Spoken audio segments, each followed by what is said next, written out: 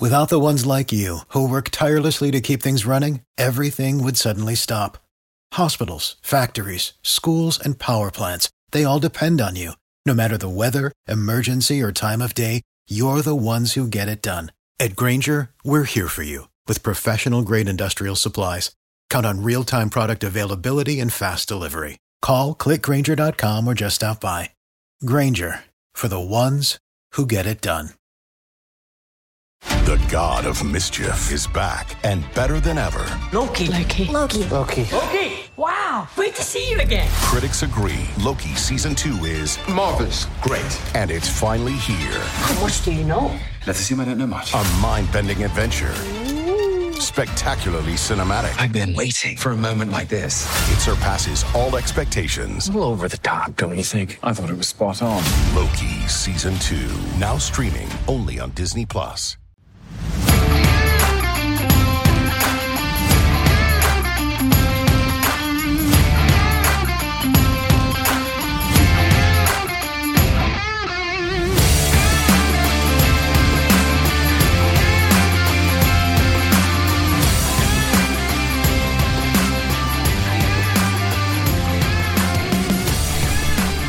How are you now? Ooh. How are you now? Folks, after a short road trip, your Montreal Canadiens return to the Bell Center, and what do? They just casually win 2 straight in a back-to-back.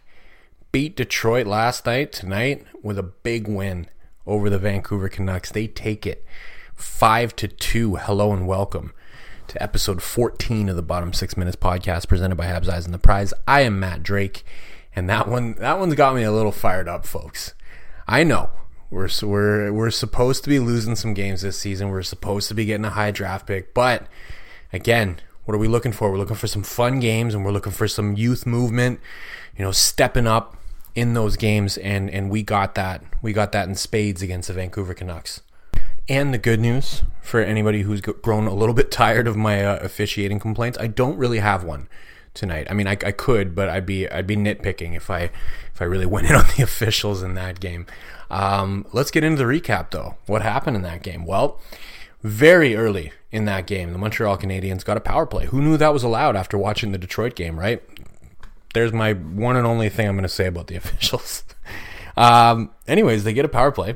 And what happens? Well, Jonathan Drouin at the top, he feeds Nick Suzuki, and Nick Suzuki is just absolutely lethal. When he comes down from the point and he shoots from the top of the circle area, he puts it through traffic into the net. It's 1-0 for the Montreal Canadiens. Near the midway point of the period, they keep it rolling. Off a face-off, Sean Monahan manages to get the puck back to the point, right onto the stick of the sheriff, Arbor Jackeye. Fires one himself through traffic, in. Makes it 2-0 for the Habs. Couple minutes after that, JT Miller takes a pass from Cole Caulfield. Cole Caulfield, a bit of an errant pass into the slot, lands directly on the stick of JT Miller, and JT Miller just kind of can't decide what to do with it, and Kirby Dach just comes, says, all right, well, you don't know what you want to do with this puck? I'll go ahead and I'll take that, and I'll go right past you, and I'll put it in on the backhand and make it 3-0 for the Montreal Canadiens. They are absolutely rolling in that first period. I think shots were about 12-7 for the Habs, and the shots that Vancouver was getting were shit. They were not getting quality chances whatsoever. Habs playing very tight defensively and very dangerous offensively as well. 3-0 is the lead at the end of 20. We go into the second, not a whole heck of a lot going on. But the Habs still looking like the better team. Brendan Gallagher did get into a very long scuffle with both Oliver Ekman-Larsson and Thatcher Demko at the front of the Vancouver net. That actually ended up with 2 minors against Vancouver and 1 against Gallagher. Pretty well deserved on all 3 parts. So again, no complaint about the officiating at that point, but it was just funny to see Brendan Gallagher getting in a fight with the goalie and one of the defensemen, as he tends to do. But a bit later in the frame, Jack Rathbone mishandles a ringer coming around to him at the point in the offensive zone, and Mike Hoffman just blows right past him. He basically has a 2-on-1 from the blue line in, but he elects to keep it, shoots far side, and smart decision by Mr. Hoffman. His 3rd goal in the last 2 games makes it 4-0 for the Habs, and that's our score at the end of 40. Now, we did have not necessarily some adversity, but bit of a concerning third period there because the Habs decided to let up a little bit. They're in full damn control of this game, but, reasonably early in the third period, Brock Besser chips back to the point. Luke Shen just fires one on net through traffic. That gets through. Seeing eye shot makes it 4-1. Later on in that period, Elias Pettersson puts it on net. Niels Höglander is standing in front with nobody on him. Bangs in the rebound, makes it 4-2 with 11 minutes left on the clock. Now, shots were 24-18 for Montreal through 2 periods, but by the time Niels Höglander scored, we were looking at 29-28 in favor of Vancouver. So the Habs really decided to sit on that 4-goal lead, which is uncharacteristic of them under Martin St. Louis. They don't really do that. They tend to keep their foot on the gas. They tend to keep pushing for more goals, which has always been nice. And we started to get a little bit concerned, right? Like, are they really going to blow a 4-goal lead? That's a bad look. It's not something that we want to see, right? We don't mind losses, but we do not want to see them blowing 4-goal leads in order to get to those losses. I'd rather see them go down 6-0 and score 4 goals and try to come back than I would like to see them blow a 4-goal lead. But no need to worry. That second goal seemed to wake them up a little bit. They started playing with a little bit more fire in their bellies. We get a beautiful forecheck between Nick Suzuki and Cole Caulfield. Cole Caulfield going right after it against Tyler Myers, the gargantuan, the troglodyte, and Cole Caulfield goes at him like he's got no regard for his own fucking life. And the puck gets to Nick Suzuki. He passes it to who? To Kirby Dach out front. Kirby Dach makes no mistake, makes it 5-2 for the Habs, and that is your final. What a game! What a game. The Habs are clearly better than the Vancouver Canucks. Now that's a double-edged sword, okay? So the good news is they're way better than the Canucks, which is probably a good sign for the rebuild because the Canucks are a team that thought they were getting ready to compete, right? The bad news there is that they're better than the Canucks, which means that now you have another team that's competing for a really good draft spot towards the end of the year, potentially. So it might be tough for the Habs to really call this a tank and get one of those top 5 picks. I don't know. I know a lot of people are foaming at the mouth for a top 5 pick. I don't think this team is bad enough, honestly. When they play against the really bad teams, the Arizonas, the Vancouvers, they are clearly better than them. I think they're more like potentially a middle-of-the-pack team if they play as well as they can, which you can take that as good or bad. It really depends on your viewpoint, right? If you look at that 2023 draft class, it is deep, especially in that first round. I don't think it's a problem if they're not in the top 5. You'd like to be there because there's some very, very intriguing players in that top 5. But if they draft well, which they definitely did in the last draft, you got a very good chance of getting some franchise transforming players anyways, and you already have a few that are coming up through the ranks potentially. This team could be very, very good in a couple of years. I don't think we need to stress about where they finish. I think we should just try to enjoy the ride at this point. And, if they finish bottom 5, great. If they don't, if they get close to getting into the playoffs and they end up with kind of a middling pick in the teens, let's not worry about it. All right, let's just make sure that, hopefully they make the right moves at the deadline and they don't try to go for it, so to speak, because I don't think this is the kind of roster that you want to go for it with. But I do think it's the kind of roster that could make a little bit of noise and finish considerably higher than people projected them to. Albeit, I still do see them missing the playoffs. Now, let's stop talking about tanking or not tanking. All right, let's start talking about who played really well in that game. Who's your player of the game, Matt? That's what everybody wants to know. It's Kirby Dach. I got to give it to Kirby Dach in that one. He has been fantastic since he joined the Montreal Canadiens. He was the most effective player for them at even strength in that game. Forechecking, on point. Obviously scored the 2 goals. I mean, the first one was just a superb piece of not quitting on a play. JT Miller has the puck. He has support. He has plenty of options where he can go with that puck. But Kirby Dach just charges right at him. He makes a mistake, and Kirby Dach makes him pay for it. I mean, it was a classic power forward goal. I'm just going to take the puck from you. I'm going to go right past you. You're not going to be able to stop me, and I'm going to put it in the net. It was a fantastic play. Obviously, gets a second goal as well. Just Johnny on the spot. He's in the right place, right time. He's gelled with Cole Caulfield and Nick Suzuki, and that line is clicking. Each of them are at a point per game. Actually, Dach might be just under a point per game. I think Dach has 12 points. I'm going to have to double check that right now. Sorry if you can hear my mouse clicking. Correct. Kirby Dach has 12 points, so he's not quite at a point per game. But Nick Suzuki and Cole Caulfield are over a point per game. So at the end of the day, you have a line that as a trio is contributing at a point per game average between the three of them. So that I said it before, I'll say it again. You got to keep that line together. And I guess I might as well talk about Caulfield and Suzuki as well, now that I've already brought up Dach. Again, that line is amazing. I think you got to keep that together, and potentially this could be your line moving forward. Maybe Kirby Dach's a winger. I know some people don't want to hear that, but maybe he is. Now, Nick Suzuki, what else can you say about the captain, man? Had a goal and an assist, or did he have two? No, yeah, a goal and an assist, which is like a ho-hum night for him. When that line gets going, man, he's the one that's driving it, and you really got to love the fact that he's chipping in on the power play. Again, lethal. When he comes down from the point and he shoots from that top of the circle area, he might not have an Austin Matthews shot, but he places it so goddamn well when he's shooting from there. That is it's his office. And it's going to open up more opportunities for Cole Caulfield the more that they can get him the puck there, because you're not going to be able to just camp out on Cole Caulfield. That's what the Vancouver Canucks looked like they were doing. Like, they were very concerned about that shot. They weren't so concerned about Suzuki. Drouin sees Suzuki over there all by himself. He's like, all right, well, you guys want to cover the left side so hard because you're worried about that right shot coming at you. Yeah, let's just give it over to Suzy and see what he can do. And yeah, he's lethal from there. And then Cole Caulfield. Cole Caulfield had a quiet game on the stat sheet, only one assist, but I submit to you that his contribution in that game was worth a heck of a lot more than extra points. He could have had a couple of goals if he was maybe a little bit more selfish, or if the puck rolled his way. I think he hit the post once. But realistically, what I was most impressed with was his forechecking. Again, I talked about it on the Dach goal to make it 5-2. He's not going to get an assist on that one, but he went right after Tyler Myers, and that goal doesn't happen without him going after Tyler Myers.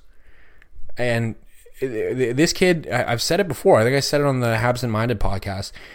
He seems like he beefed up a little bit in the summer. I don't know how much weight he gained. I'd have to go check and compare to whatever he weighed in at last year. But even if he didn't gain a lot of weight, he definitely gained some strength, or at least he gained some confidence in his strength, because he's willing to go into the corners against bigger players.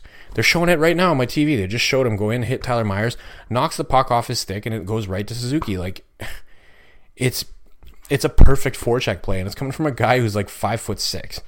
Like, he's having an incredible season. I don't unfortunately get to continue the countdown tonight to 40, but folks, if he keeps playing like this, forget 40. We might be on a countdown to 50 at some point. I know he cooled off last couple of games, but just wait. Just wait. He's doing just fine. Who else do we need to talk about? Mike Hoffman. Folks, I might have to eat crow on Mike Hoffman. I was a little bit hard on him early on in the year. I haven't really liked him since last year, and I might have to eat my words on him. He's been great. He's been great, especially in the last few games.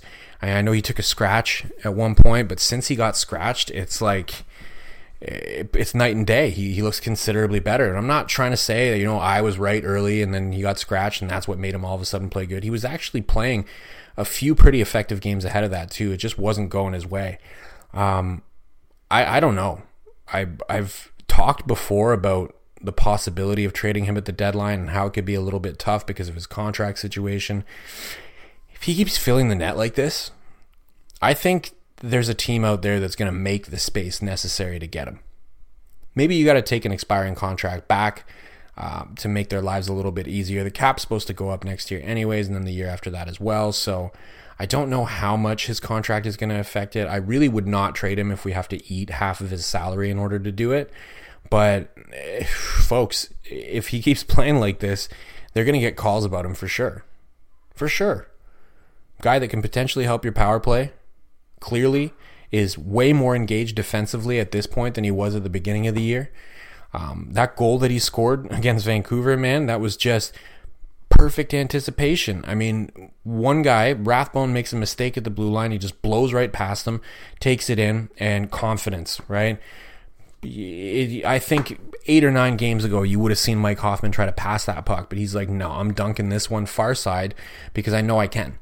So his confidence is back. It's a great thing to see, and I'm happy to eat crow. Whenever I criticize a Montreal Canadiens player and I say I don't like him or whatever, I I always do it hoping that I'm wrong. I know it sounds kind of stupid, but I never want Montreal Canadiens players to suck. I have the fucking logo tattooed on my chest. I want them to win every game that they play, in my heart. I know they can't this season, but when I criticize a player, it's usually because I'm just not happy with what I've seen from them. And I wasn't happy with what I saw from Mike Hoffman, and I'm perfectly happy to eat my words and say, you know what, especially in the last two games, he's been fantastic. I hope that if he does get traded, he gets traded to a great place, and he gets a chance to win a Stanley Cup. And I'm not just saying that because he blocked me on Twitter and I want him to unblock me. I'm sure he's not going to listen to this podcast anyways. But Mike, you know what? On the off chance that you are listening to this podcast, great last couple of games, dude. I'm sorry I was so mean to you on Twitter. I get a little carried away sometimes. What do you want me to do? There were so many good performances in that game. I'm not going to be able to get to everybody, or I'm going to have a 40-minute long podcast here. But I do have to talk about the young defenseman a little bit, and I want to start with Jordan Harris. Very quiet game on the score sheet for Jordan Harris, but that does not paint you the proper picture of how effective he was in that game. There was, at one point, JT Miller in the third period had a partial breakaway, and he got chased down by Jordan Harris, and Jordan Harris gets a stick on the puck. Perfect.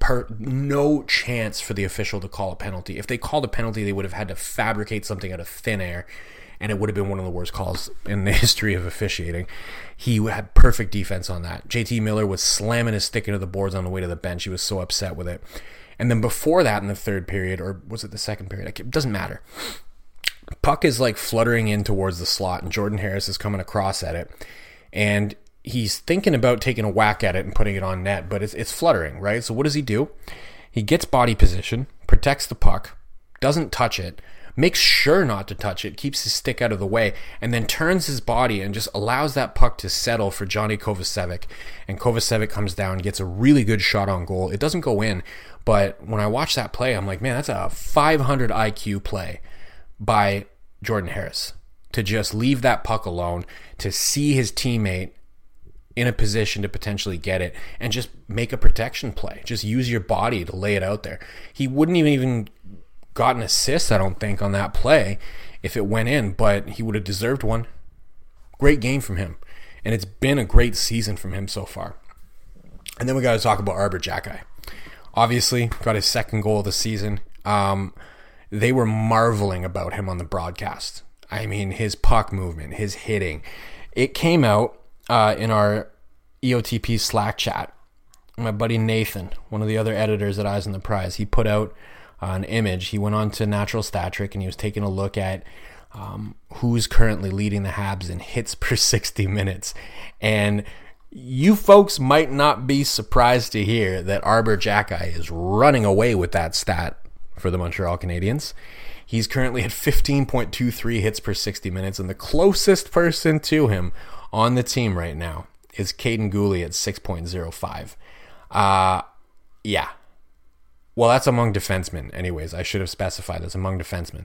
But the two people that are leading in terms of actually generating, body checks is Caden Gooley and Arber Xhekaj, and it's Arber Xhekaj running away with it by a mile.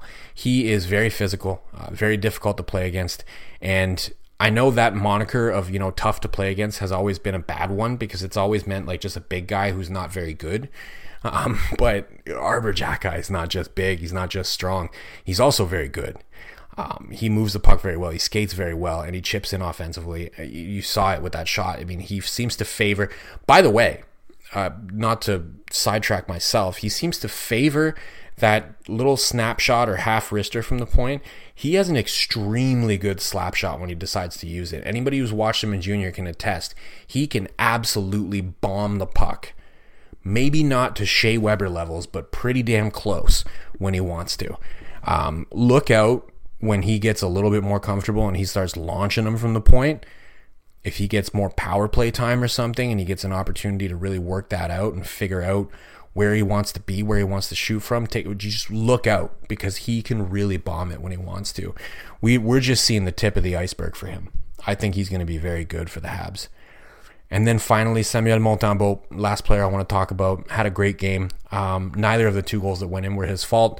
Again, the Habs kind of took their foot off the gas, but Montembeault gave them an opportunity to win, And he was very effective for them in a game where he didn't have to be very effective until later in the game, which is tough, right? Most goalies like to feel the puck a little bit more early on and get themselves eased into it. He didn't get that opportunity. It was 7 shots in the first period. He wasn't very busy. The shots he was getting were from far out. They weren't very dangerous. Had to keep himself in the game, keep himself motivated, and he did, and they won. 2 in a row, folks. 2 in a row. I'm going to cut it off there because we're running already about 20 minutes. So, c'est une grosse soirée pour les employés de soutien. We are on Spotify. We're on Google Play, Apple, Megaphone. I am on Twitter at DrakeMT. Drop me a follow. I would appreciate it very much. Thank you, as always, for listening. And we'll be back on Saturday night. So until then, à la prochaine.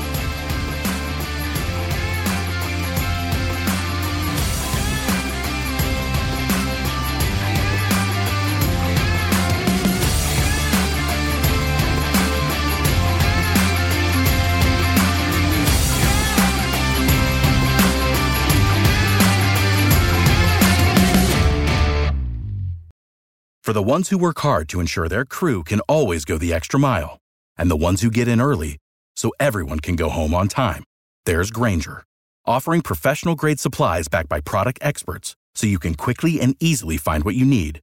Plus, you can count on access to a committed team ready to go the extra mile for you. Call, click Grainger.com, or just stop by. Grainger, for the ones who get it done.